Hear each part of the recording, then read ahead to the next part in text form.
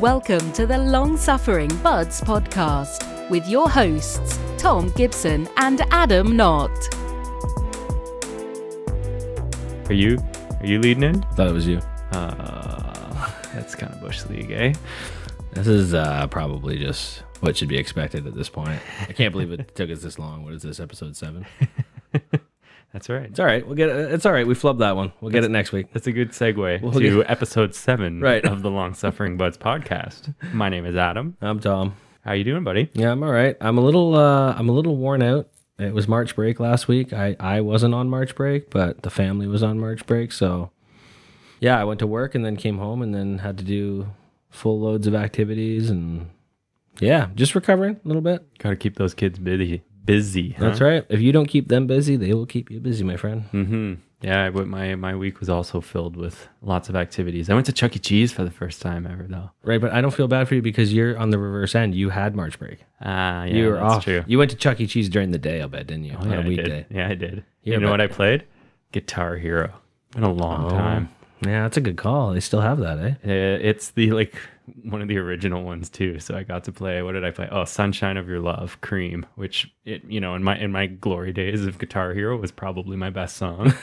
So I was thinking all these people would be coming up behind me and being like, "Wow, is he playing on expert right now? This guy is serious." But nobody cared. No, eh? If anything, actually, Hannah walked away and Nicole obviously went with her to go to whatever she was going to. So I was just a grown-ass man at Chuck E. Cheese playing Guitar Hero with nobody around.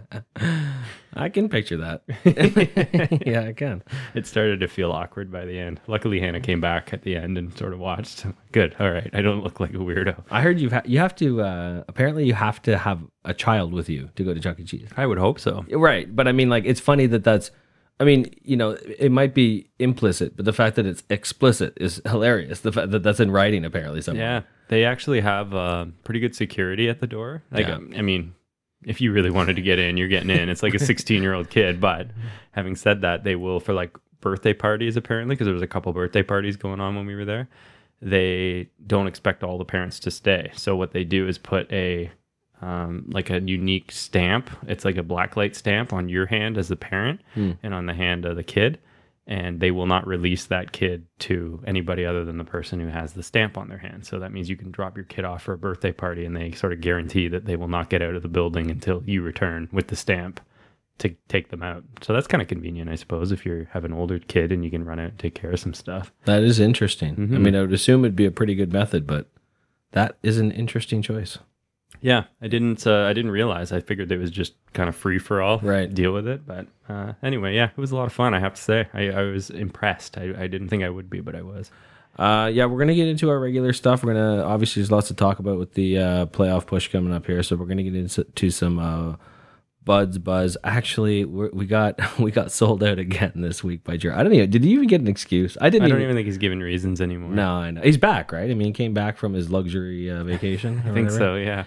Well, anyway, he sent us a text off today that said that he understands if he's disciplined or if he's docked pay, but he won't be joining us. But it's going to be like a welcome back. But I have to tell you something. Murray actually sent me a text saying that he feels kind of jealous that he's been second fiddle to Jury. I think we got to give love to Murray this week. He makes a fair point because he has done more than half of them. He's been there almost all of them. More than Jury, a lot more than Jury. That's right, and we have been relegating him. If Jury is ever on, in our lineup here, we have Jury first and Murray second. And we touched on this earlier, but I think we're gonna have to rethink that. We might have to slide Murray into the starting rotation. Yeah, I mean at some point, or we could just Babcock it. And go with the starting lineup in spite of their performance. Jury's gonna die or something, and we're gonna be like, and coming up next is Jury. Yeah. We're not moving the format. Yeah, just Jury's first. Jury's our Zach Hyman. Yeah, he's gonna be on the ice no matter what. No matter what happens. Yeah, Jury first. Mm-hmm. But no, you know what? I think we should rethink that. It should be Murray first. We'll talk about it. We'll figure it out. We'll have a meeting. We'll have a meeting of the minds. Yeah, and then we're going to get into, obviously, there's lots to talk about around the league. Not you want to touch on Marchand. That's obviously a great topic right now. A few other things we'll get into. Like we said, we're not going to ramble on this week. We're going to keep this short and sweet. So on the other side, we're going to get into some Buds Buzz, but not you have some stuff to take care of. Yeah. Again, you can find us on iTunes. You can find us on SoundCloud, Stitcher, both of our Twitters at AdamLSB and at LSBTom. And yeah, I think that's it. Keep in contact with us. Please send us questions, comments, anything like that. We're happy to talk about things on the air. So after the break, we'll be back with some Leafs chat. It's Buds Buzz, in-depth Leafs talk on the LSB podcast, featuring Andrew Murray. Okay, we got Murray on the line. Murray, how you doing? I'm good. Look, just Main events here. Just before we came on, Nott and I were talking about how I got your message saying that you felt like you were playing second fiddle to Jury, and I know you're just messing around, but I think you're right, man. We haven't been giving you enough respect, and now we realize because Jury canceled on us 3 weeks in a row. Although I don't know his excuse. It might actually be good. I should wait until I... But anyway, 3 weeks in a row now, and that makes you our most frequently appeared guest on the show now. So we are going to give you the credit you deserve. We bumped you up into the number one slot until Jerry can wrestle it back away from you. So even though you're numbers 1 through 2 and 3 this week, you're number one this week, and you'll be number one until Jerry reclaims the spot. So there you go, buddy. There's your respect you've been looking for. He's not even getting a participant's ribbon. Honestly, he's out of sick time. I don't know what he's doing. He's gonna be off the payroll pretty soon. Yeah, damn teachers, payroll. Government workers just think they can just take whatever time off they want. Murray, is your job? Wait. Is your job a government job? Does that count as a government job? No, it doesn't. You're private sector. Yeah, I would consider it private sector. Back to this payroll you guys were talking about. Wait, that whole thing about us respecting you is gonna get flown to my face here if you find out that Jury's on the payroll and you're not. Payroll, eh? The payroll means payroll means when you appear in studio, you get a beer. That's what the payroll is. Yeah.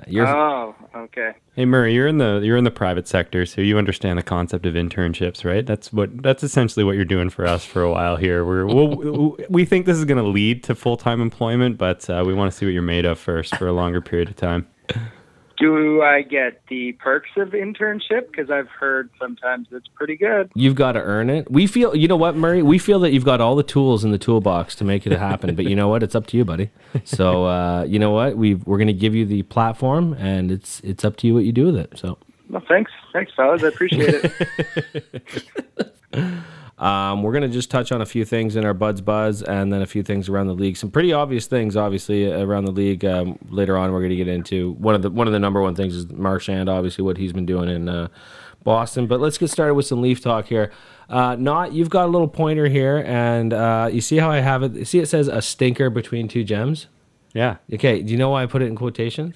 No, I don't. Because the stinker was on the other side of the two gems. It went stinker, good game, good game. Oh, that's my bad. No, I know. And you had to bring it right on the air. Dude, there's a reason I waited till now, right? Because I knew this was a perfect opportunity. But thanks. Look, but I thought I'd point out it's even better than you thought, because you're right. Those were two good games, but better than having a shit break between them was a back-to-back good outing. So obviously 5-0 in Tampa, coming off of that stinker in Miami, and then coming home and putting up what every, I think, Leaf fan felt was a valiant effort. And if you would have told me at any point that you were going to get a point against Chicago, I'd sign off on that obviously right away. So all in all, a success.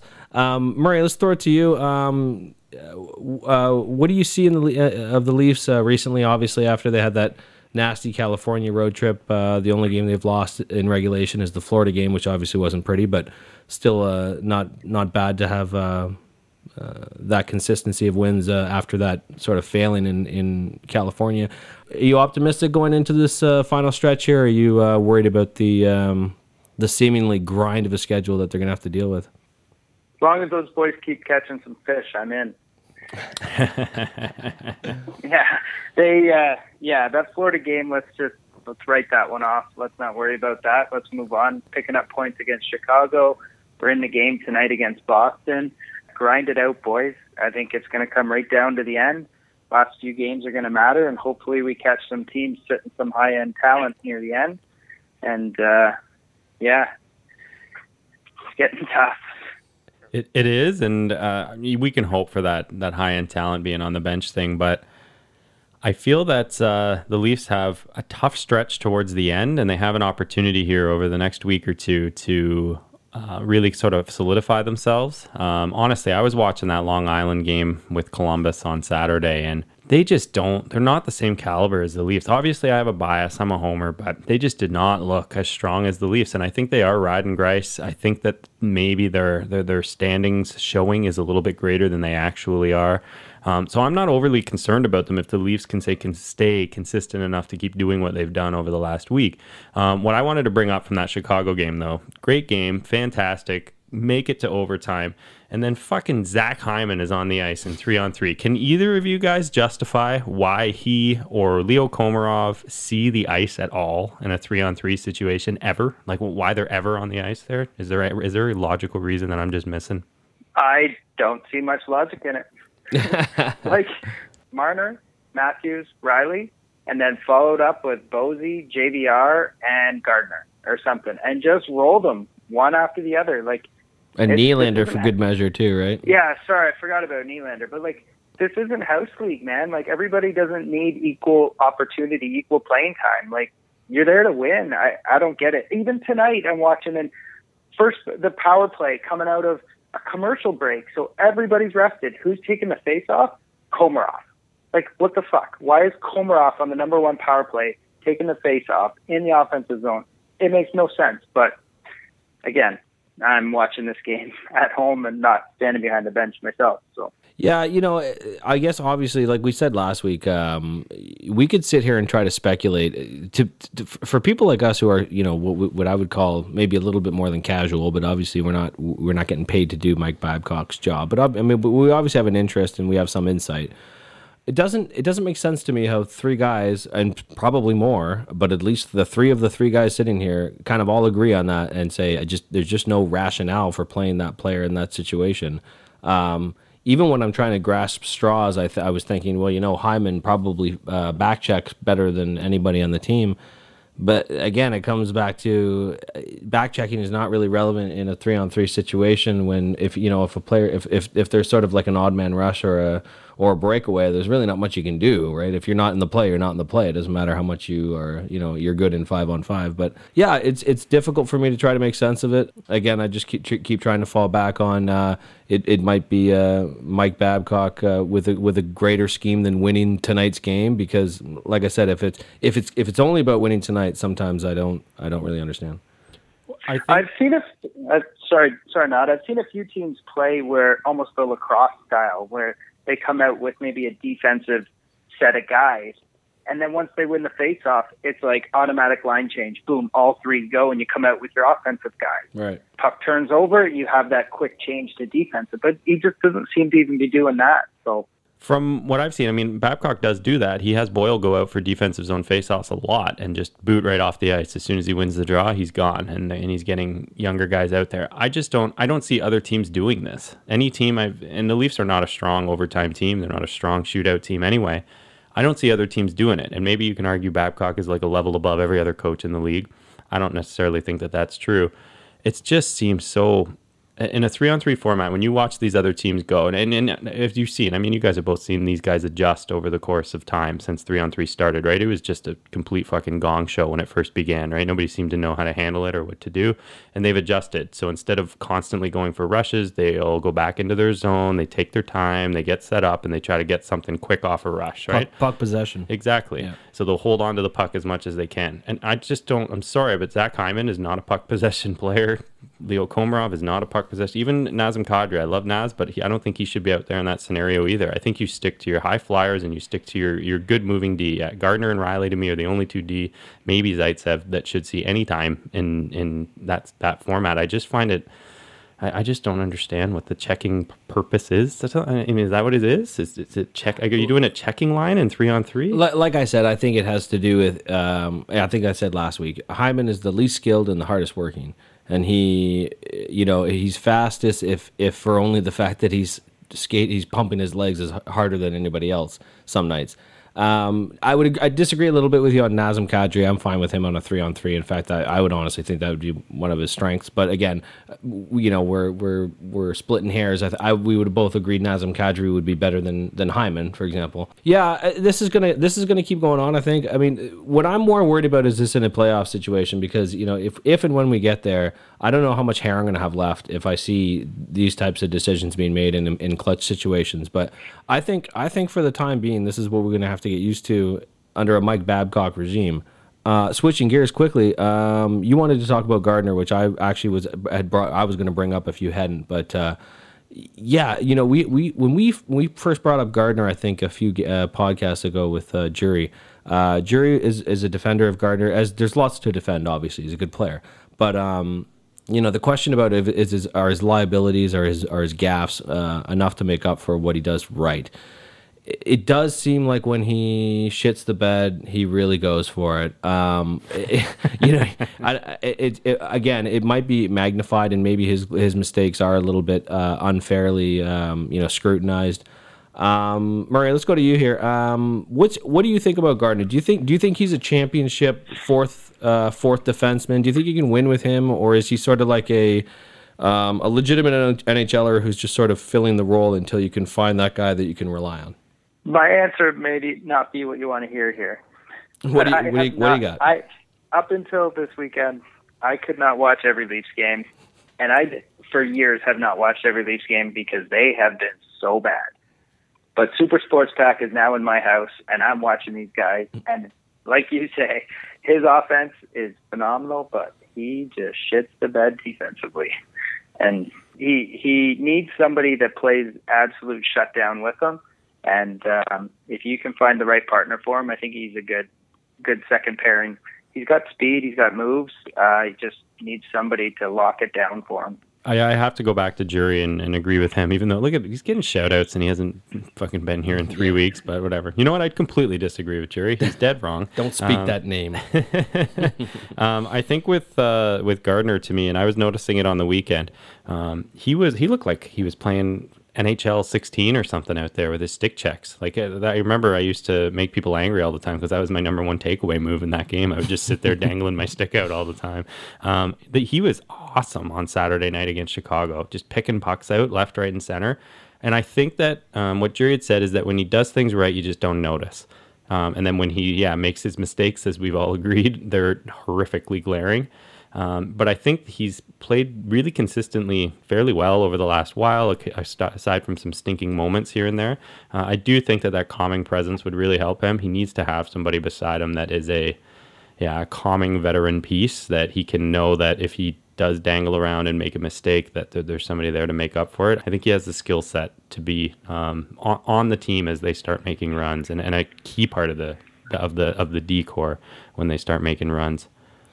Yeah, for me, something about Gardner that doesn't get... I mean, we sort of beat around this, but we don't address it sort of directly. So this is where I come at it from, is sort of like, some players, if you're going to grade a player, give a player a grade from 1 to 100, and, 0 is me and 100 is Sidney Crosby. You might grade players different ways and say they have strengths and weaknesses and whatever. The difference with Gardner is that his only weakness seems to be his gaffes. When he plays at his consistent, top level, whatever, not making poor decisions and is playing intensely and making good decisions, he's a really good player. I mean, he's an incredibly effective player. I would almost argue he's a first pairing defenseman. But his weakness is simply the fact that you just don't know when he's going to have one of these complete, defensive breakdowns. And if it costs you a goal, it doesn't matter how well he plays for the rest of the game, unfortunately. But even an example of tonight's game against Boston, I mean, he was essentially, as Ferraro pointed out there, he was essentially the cause of that goal because he just gave up on the play. You know what I mean? It required an extra 2 strides for him to clear the puck, and he was refusing to commit that. So... This is what we're going to see in Gardner. You basically just have to hope you're getting the 95% of the time Gardner that you see, and just hope that he just doesn't, give. I mean, can you imagine at the worst time, right, in the playoffs, something like that, low scoring game? This whole discussion, and it just pops in my mind. If you took the name Gardner out and inserted the name PK Subban, Like, it's the same discussion that Montreal just went through with PK. Is no question the offensive side is there, but can you live with the defensive liability? And Montreal couldn't, and they traded away, arguably other than Price, the best and most favorite player in that city. So it's an interesting point, actually. You know, I hadn't thought of it that way, Murray, but you might have nailed it there, just for the point that, yeah, PK when he's at his peak, you know, I mean, there's not many people that are better than him in the league, but you could say that about a handful of players. He's probably one of them. But you're right. Yeah, his problem is probably the same problem as Gardner, and the question is, can you live with that in a defenseman? I think what makes it sort of a little bit more, you know, you can swallow it a little easier when he's your second pairing guy and you're not relying on him, if that's what Gardner ends up being. But I can see why Montreal would have made that decision. Obviously, if that's your number one guy, or even one of your number one players, even forwards or defense. Is Gardner tradable then? Oh, for sure. Sure he is. Yeah. I mean, the Leafs are in no position to be dealing away young D. No. But now that we've seen him, it could be one of those things where, I don't know, you see teams pay a hefty price for a player, and it looks like they're banking on the small bit that they've watched of him, but a team seems to know more about, you know, it almost actually reflects the Subban thing too, where everybody, I mean, pretty well, I know I did, jumped all over Montreal when they made that trade. How stupid, but they're sure looking pretty intelligent right now, especially after that weekend against Ottawa, where, you know, if they make a run for it, if they hit close to the Cup finals, it doesn't matter what happens 4 years from now. You got to give them credit for that trade. But I would say if they win the Cup, if they put it this way, if Montreal wins the Cup, you can't call the trade a bad trade no matter what. No matter what happens down the line, it doesn't matter if PK Subban wins the Norris Trophy 6 times. If your goal was to win the Stanley Cup and you won it, and a part of what that is attributed to the moves, you know, the decisions the general manager makes, I don't think you can call it a mistake, in my opinion. But that being said, I mean, like, you know, if you're Montreal, you know, we look at that trade and we've been judging it this year. That's all well and good, but we do have to judge that trade in a 7-year window, in my opinion, or even 8. You know, it's not just about those players and what they are now. It's about what those players are doing in the future, and also what their contracts are demanding of, you know, the team in the future, and cap hits and all these things. But let's not stick with that. Let's move along here, because I said we wanted to keep this short and sweet here. So, Murray, you got something? One quick point. Yeah, Yep. Can you guys make a note for season 9 of LSB that we review the PK Weber deal, please? Yeah, I think that year we'll have to be talking about a bunch of those contracts coming off the Leafs books anyway. So that'll be a good time to do that. Aren't we still paying for? I think that's Kessel comes off. Yeah, no, not even Kessel. There was a couple of people I heard mentioned recently, and they were names I hadn't heard in quite some time that I was like, wow, is it Gleason? Are we still paying for Gleason? I think it was, because it was known as, now I can't remember, whatever, doesn't matter. All right, and one good thing to see, gentlemen, I'm sure you'll agree, it looks like Austin is back. Yay, he had a week off from our podcast, so we got to bring him back now. Well, I mean, as soon as he scored a goal, everybody was going to say he's back, but, you know, I'm not. Whatever, he was never gone. He was just whatever. He took a small break.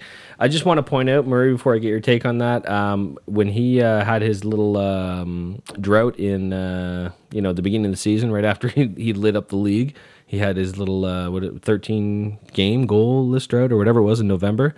After that, he scored 4 games in a row. So just want to point, this is Boston game that we're watching here is game number 2 since that first one. So just wanted to point that out. Murray, what have you seen of Matthews lately? Obviously, he decided to get back into the conversation of the Calder. Is he still, can he beat Laine for the Calder? I mean, we're going to keep talking about it, but yeah, do you see him just stretching this out down into the playoffs, or is he slowing down? What do you see? He just, to me, looks like what you wanted when you drafted him was that number 1 centerman. He seems to sort of do it all. He's got the shot. He can score. He looks good. He never gives up on the play. He's always skating, and he seems passionate. So he's everything they want, and just be patient with him. He had a few games off in his rookie year. Let him keep going. Yeah, I saw a picture. So I don't know what Jury showed me this picture on Twitter, and anyway, it was a buddy of Austin Matthews. Said, "What was that?" Who's Jury? Yeah, Who's Jury? Who's Jury? Yeah, so anyway, this photo that his buddy had of him, it was a picture of Austin Matthews with the shirt off. And I mean, he's at the time, I don't even know, he might have been, even younger, 18 or something. But anyway, his stomach was fat with muscle. Like it looked like a beer gut, but there was a six pack. So I mean, like even at that age, he's got the physique of a man, and just the way he carries himself on the ice. I mean, you can see it, right? I'm glad that you're so into Austin's physical form there, Tom. He does look like he's well in shape. I'll give him that. Austin Matthews' physical form is of genuine interest to me for the next 20 years, and I'm not ashamed to admit it. I don't give a shit. He's a specimen. I want to know that he has good core strength, and I want to know that he is doing all of his sit-ups and yoga. That's what's exciting about watching a guy like that. And when Winnipeg has it too with Line A and a lot of these young guys coming in, it's obviously a young man's league, and that's happened over the last decade or so. That's the exciting part, isn't it? This is what he is at 19. Right. What's he going to be at 21 and 22 and 24 and 26 and so on? And time will tell. Go ahead, Murray. Just make sure you guys aren't talking about the underagers that aren't drafted yet. With their shirts off.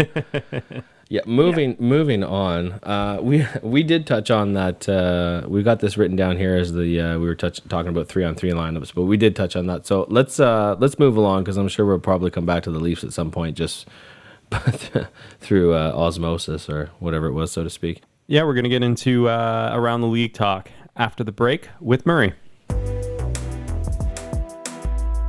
Welcome to Around the League, featuring Andrew Murray. Okay, we're still on with Murray. Going to jump into some league talk, if that's cool with you, Murray. Can you give us a few more minutes?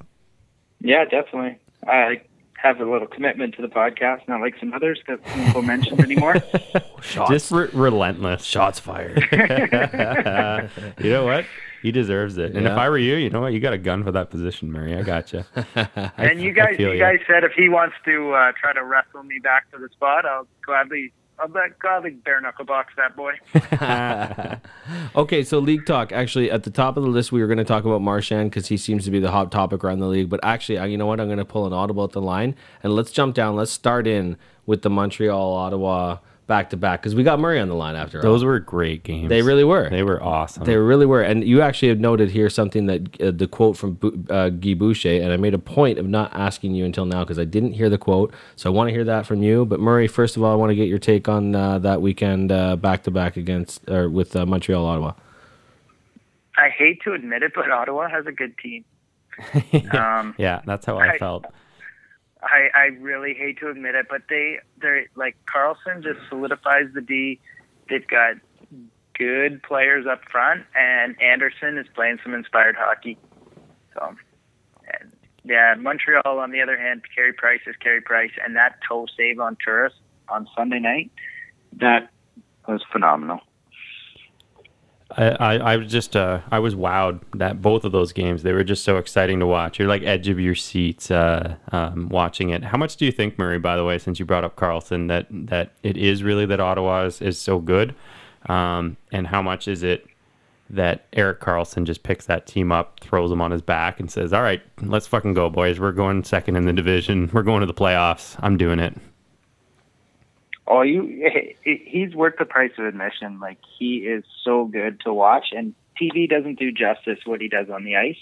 But I hate to admit it, but they have some good players and some guys that are quietly going under the radar. I remember last summer when up here, anyways, everybody was trying to make the case that Mark Stone should be on Team Canada, and it's like, come on, Mark Stone, like, no way. But the guy's a good hockey player, and he's not, I wouldn't say he's one of Canada's top 20, but he plays his role really well. Hoffman is this little guy that just skates around and just buries the puck, and they got a good team. Montreal, on the other hand, they picked up Byron. Was it Byron? Off waivers. 20 goals from a waiver wire pickup. Like, some smart moves on their part, too. Galchenyuk's playing well. So we better not call Goody anytime soon. Murray, I was gonna say, what happened to the pesky Sens? Was that 2 years ago or 3 years ago? What was it? When was that? When they were doing that? That was.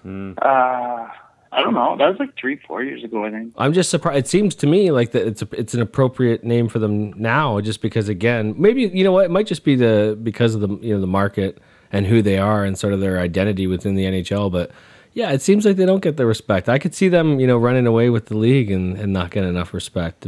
You know what I mean? Is that fair? Do you think that they could always have that moniker of the pesky Sens? Or how do you guys? What would you say what's the mood in Ottawa in terms of? Do you think that there's an identity crisis for the Senators? Do they feel like they're, No, I don't think so. Like Chris Neil hasn't played a game, I think, since the trade deadline, and like nobody's talking about it up here. Like that would have been, like, I don't know. That guy's like a career player up here, and he's just kind of cast away in a sense, and nobody's talking about it because they're doing well. So yeah, we remember Chris Neil from the old Leafs-Sens rivalry back in the day. I didn't realize he was being benched right now, but you know what? To your point, Murray, you know, winning fixes everything, and if things are rolling well, nobody's going to complain about who you're sitting.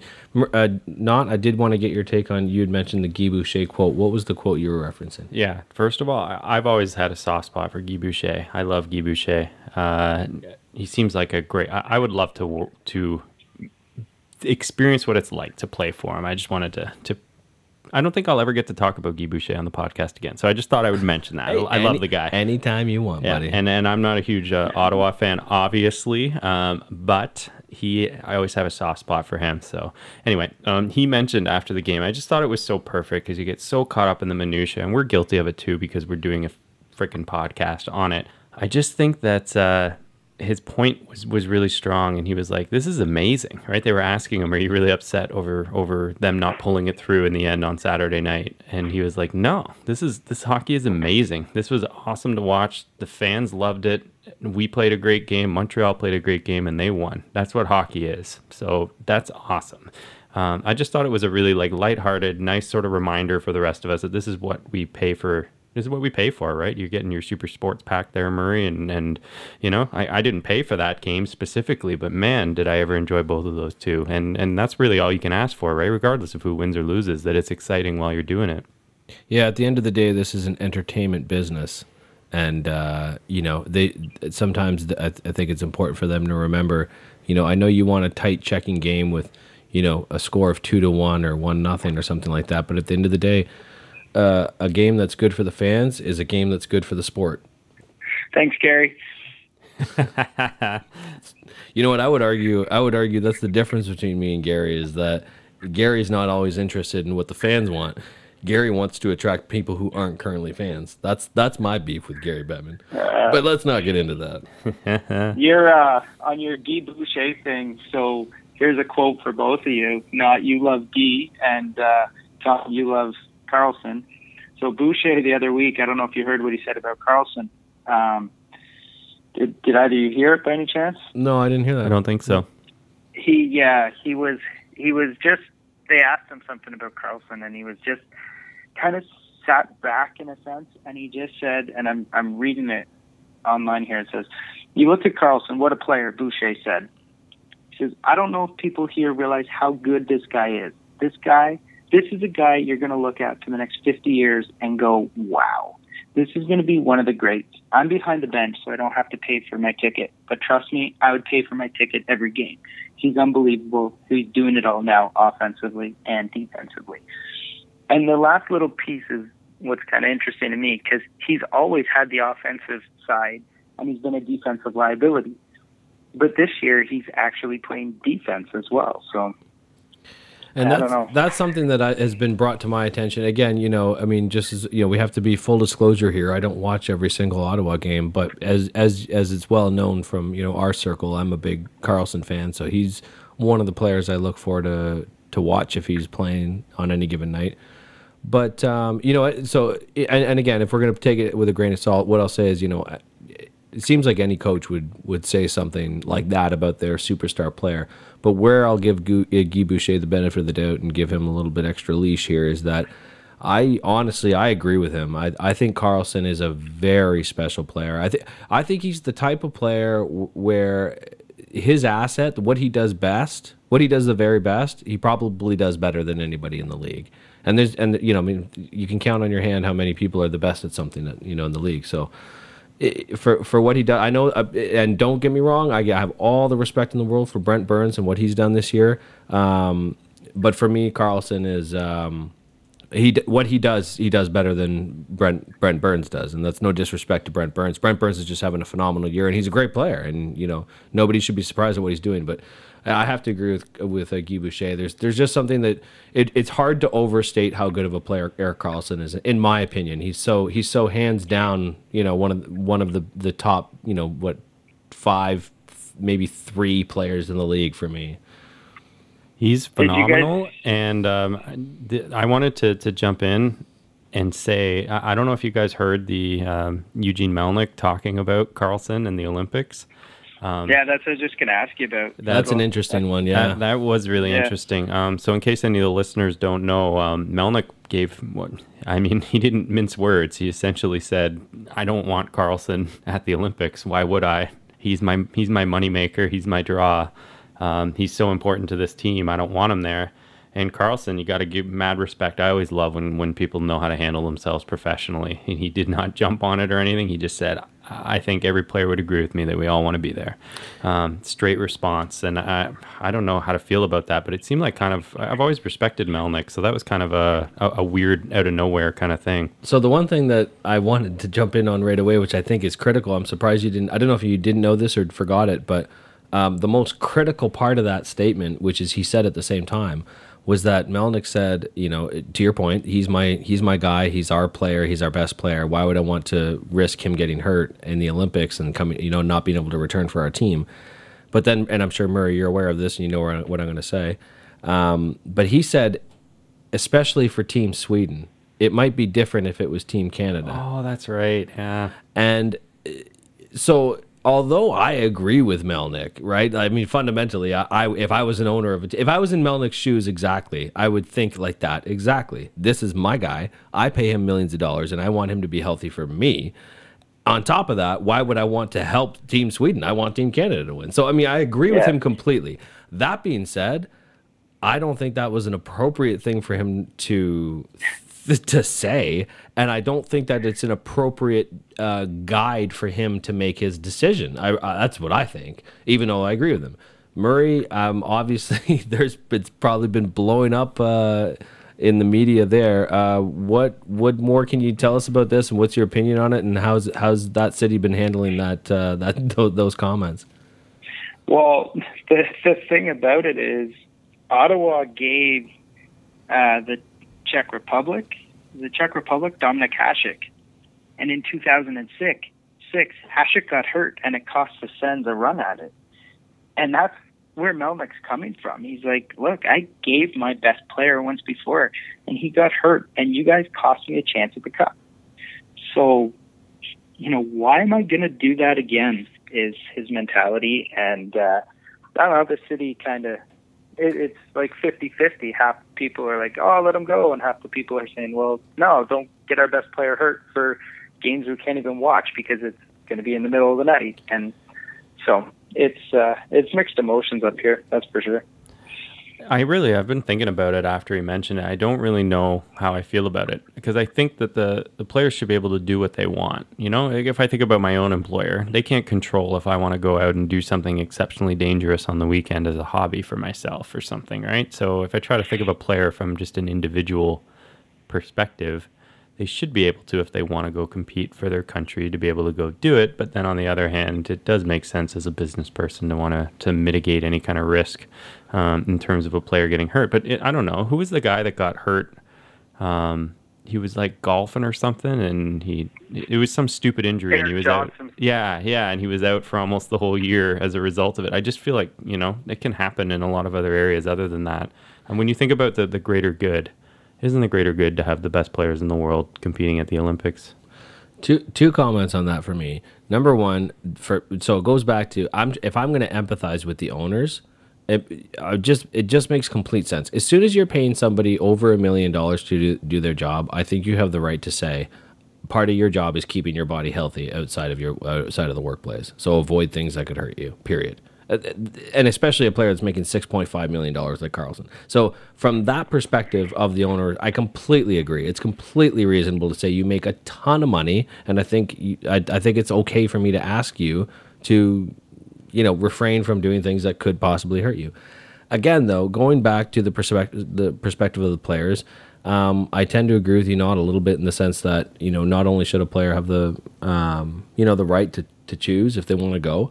I'd like to bring up the point that I think that's going to happen, and I haven't heard people talking about this in on sports shows, on talk shows, and I really want to know the plausible scenario of the NHL deciding not to go and what the players decide, because it's not going to. We all know Ovechkin's going regardless. We all know that, right? So he's got the backing of his owner already, right? So if that's happening, where does that end?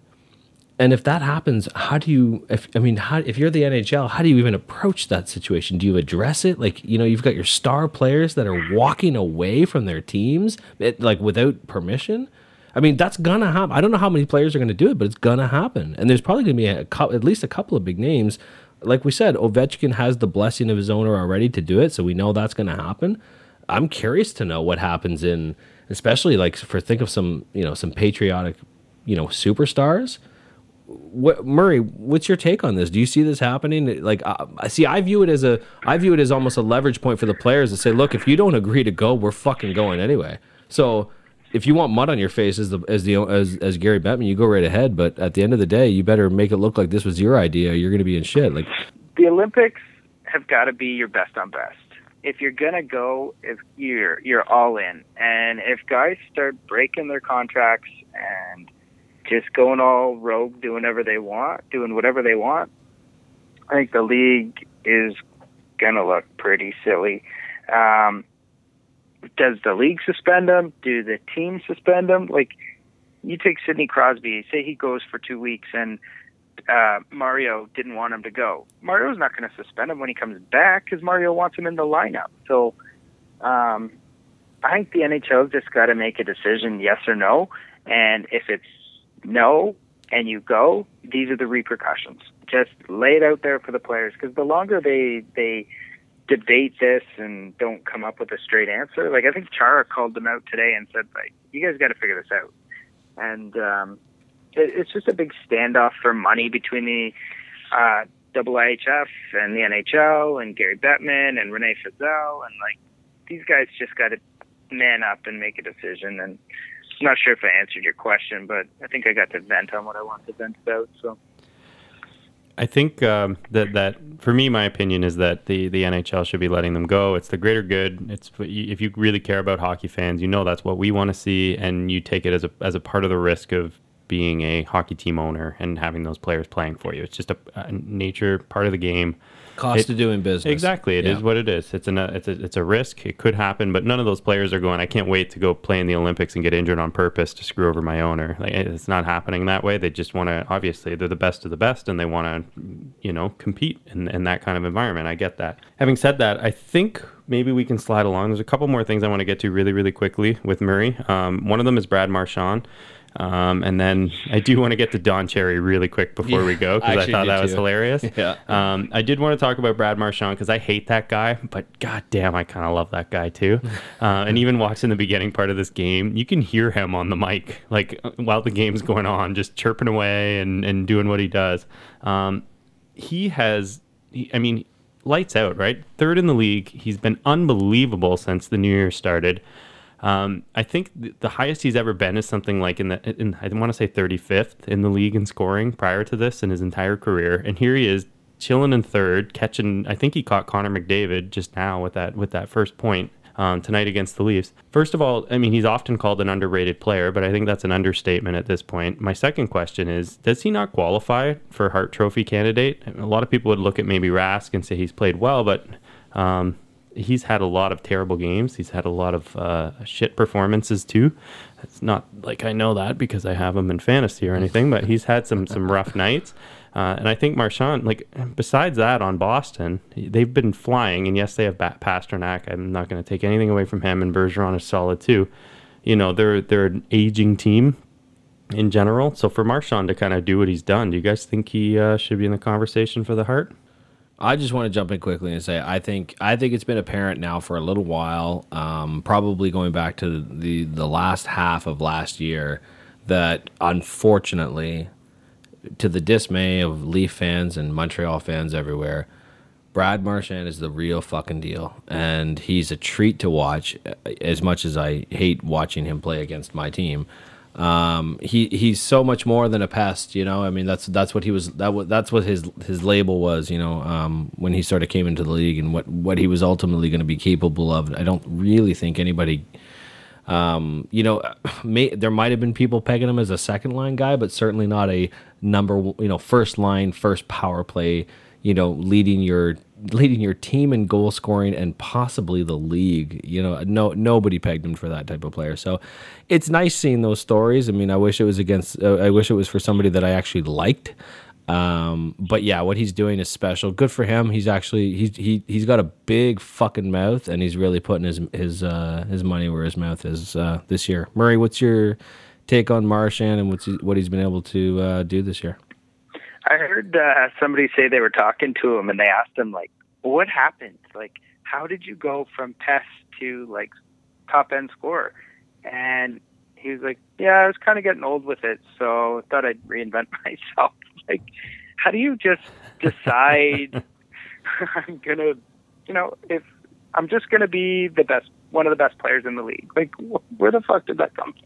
Yeah, I didn't know you were allowed to do that. I would have done that a long time ago. You know what? I'm going to reinvent myself as of today to be the world's best podcaster, starting right now. It might have to be within reach. I think that's sort of the stipulation. Yeah. Like last year when he got 40 plus goals, it was like, okay, that's an anomaly. How did that happen? No big deal. Moving on, back to Brad Marchand being the jackass that everybody hates, and then he does it again this year. Like, can he keep it up?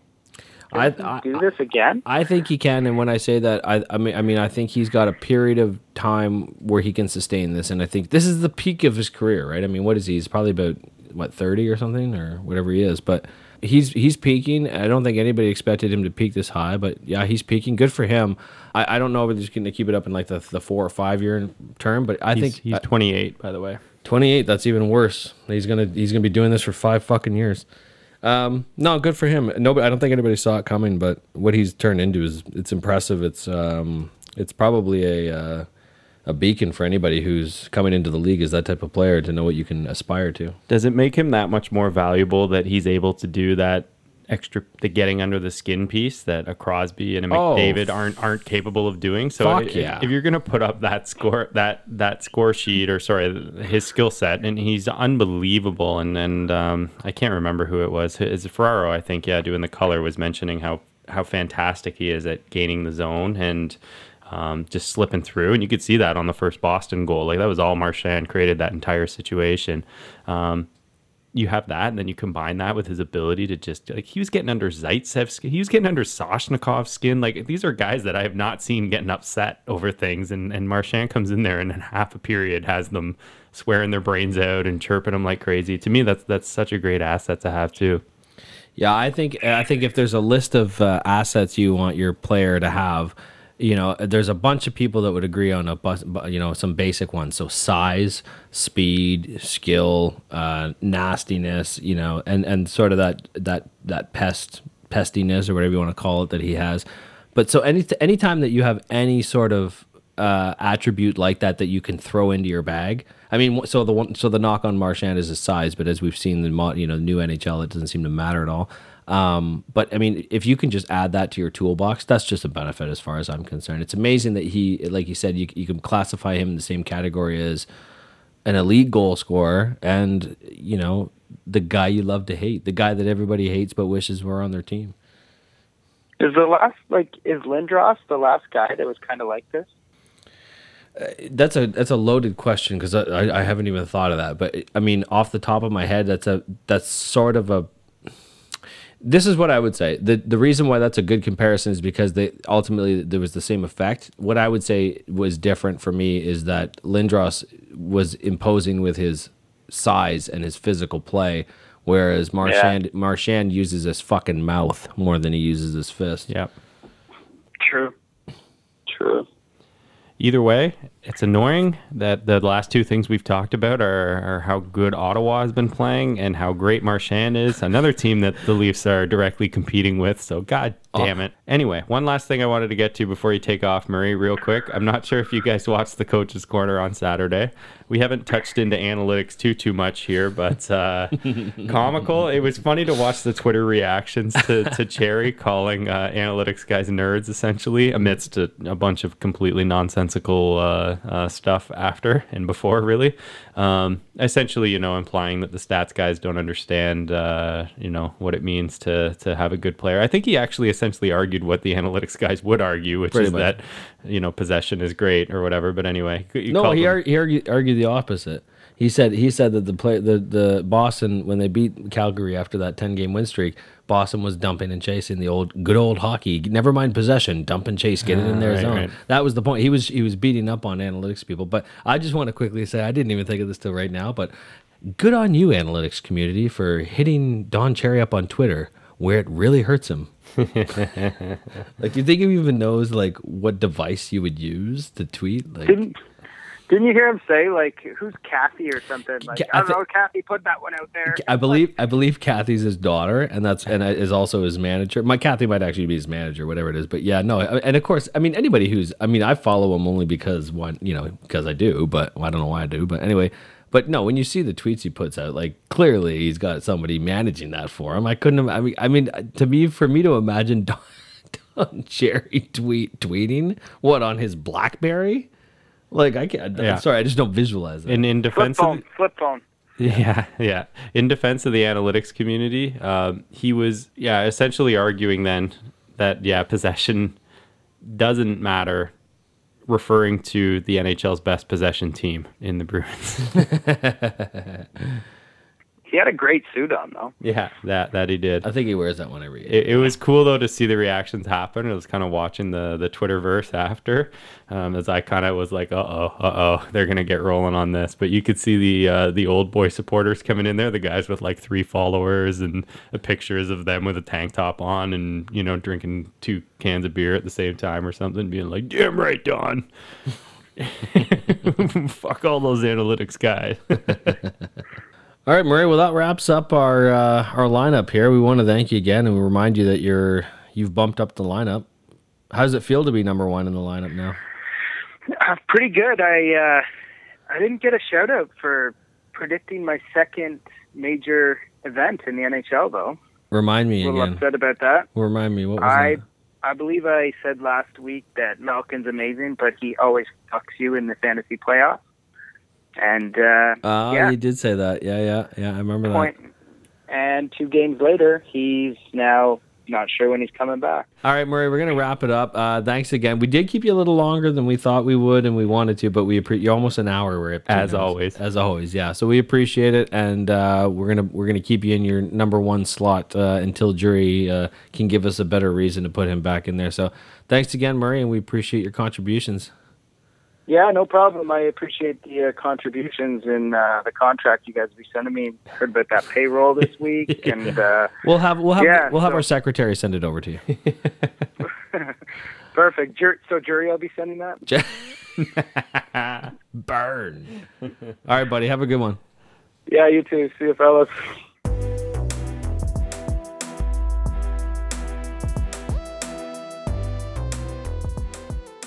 All right, let's wrap this up. Good segment there with Murray. How do you think Jury's going to take that? His demotion. I don't think the Jury's going to care so much about the demotion as much as we spent the majority of the podcast talking about the Leafs' direct competition rather than the Leafs themselves. Fair point. But you know what? I think the point is that every Leaf fan is doing what we're doing right now: scoreboard watching the standings, seeing where your rivals are at. That's true. And this is kind of the time, this end of March segment here, where the Leafs can pick up a few wins. Columbus is obviously going to be quite a challenge on Wednesday, as they have been playing exceptionally well. And actually, weren't they the first team to get to clinch a playoff spot on Sunday, I think? No, sir. That was Washington the night before. Yeah. So number 2 anyway. That's right. It's still pretty good. And they have New Jersey the following night, which is a winnable game, but that's a back-to-back with Columbus the night before. Buffalo Saturday. Florida again next week, a little rematch. Hopefully the Leafs will come out flying there. And then Nashville, which to me, all of those games, really other than Columbus, it'd be great to see something out of that. But all of those games are very winnable games for the Leafs, and they really have to stack up the points here. As we were just talking, those last couple of weeks are brutal. Yeah, and no excuses with travel there. Nashville's only a hop away. I think it's less than a 2-hour flight. So, you hope they can win those quote unquote winnable games. Sliding into April, they're gonna see again, two. I don't want to say easy. It's just so scary to say that, but again, you call them winnable games. Detroit and Buffalo. With a day rest in between. Coming back home on the back half of the Buffalo game, playing Washington. That's the example of the game that I called completely unwinnable. If you win that one, I mean, pat yourself. If you get a point out of that one, I mean, that's considered a clean victory as far as I'm concerned. So, win the games you can win. Finish out the season with Tampa, Pittsburgh, and Columbus. And I mean, again, this isn't ideal. I think the last 3 games will be played in 4 nights. The last 6 games will be played in 9 nights. Yeah, I was just going to say that. That's brutal. It is brutal, and it's really not like anything we've seen in modern scheduling as far as I can remember, and which doesn't make sense when you consider it's, I guess, is the bye week. But, when you consider what they did with the Olympics, I guess, what do? They shorten the schedule in the Olympics, or they just really crunch it down, or how do they do that? It's still 82 games, isn't it? Yeah, but I don't ever remember it being this. No, this that's what I mean. I can't make sense of it, but it's probably the matrix with every team needing one of that. When they're doing the Olympics, everybody has the same time off, so it's a little easier to work with than all of these teams separately needing. Plus all those outdoor games, they'd have set up to those, and they often have a couple days off before they play those outdoor games. So it must be really tough actually designing the schedule matrix, especially with all the different things going on in each of these arenas. And Christ, I can imagine. I mean, half of these arenas are being shared with an NBA teams, so in some markets the NHL team gets priority, but I would imagine the majority of the American markets, the NBA teams got the priority. So anyway, I digress. We're gonna have lots to talk to. Obviously, we're heading into the home stretch. This is the holy grail right here. So hopefully the listeners are going to enjoy this as much as we have been. It's just great to be towards the end of March. I don't ever remember at the end of March break ever talking really recently about the Leafs being close to a playoff spot other than the shortened season. But we don't like to talk about that. No, the year we shall not talk about. You know what? Whatever. I'll take that season. It's all part of the experience of being a Leaf fan. But no, you're right. It's exciting. Like I said last week, I heard somebody say, Edmonton fans, Toronto fans, welcome to a playoff race. It's not awesome until you get in, but once you get in, it feels like you've already won. So, obviously we're gonna look forward to it. It really would be nice to see them get in. I know that sounds like maybe an oversimplification, but I don't think one round. That's all I want. You know what? For me, it's just the fact that I don't think the season would be considered a loss if they don't make the playoffs. I just feel like it would just be like a nice little. I don't expect anything. To your point, they don't have to even win a round. But for what they've done this year, going from last place to making the playoffs, if they could just get that done and not even rattle a few cages in the first round, that's all I would ask for. That's all I could hope for as a Leaf fan. If they get that done, that would be awesome. It would complete sort of the Cinderella story in a sense, right? And I don't know. You don't have Cinderella just kind of getting turned down at the ball after all that, right? Sorry. Maybe next year. Closing time, Cinderella. Yeah. Off you go. Maybe next year, Cindy. Yeah. So, that's going to be fun. Obviously, that's what we look forward to. And it's going to be fun watching it. It's going to be fun talking about it. All right. And we'll talk to you guys next week. Again, guys, thanks again for all the comments. Good and bad. Email, Twitter, anything. Hit us up. Thanks for listening. And we'll catch you next week. Thanks for listening to the Long Suffering Buds podcast.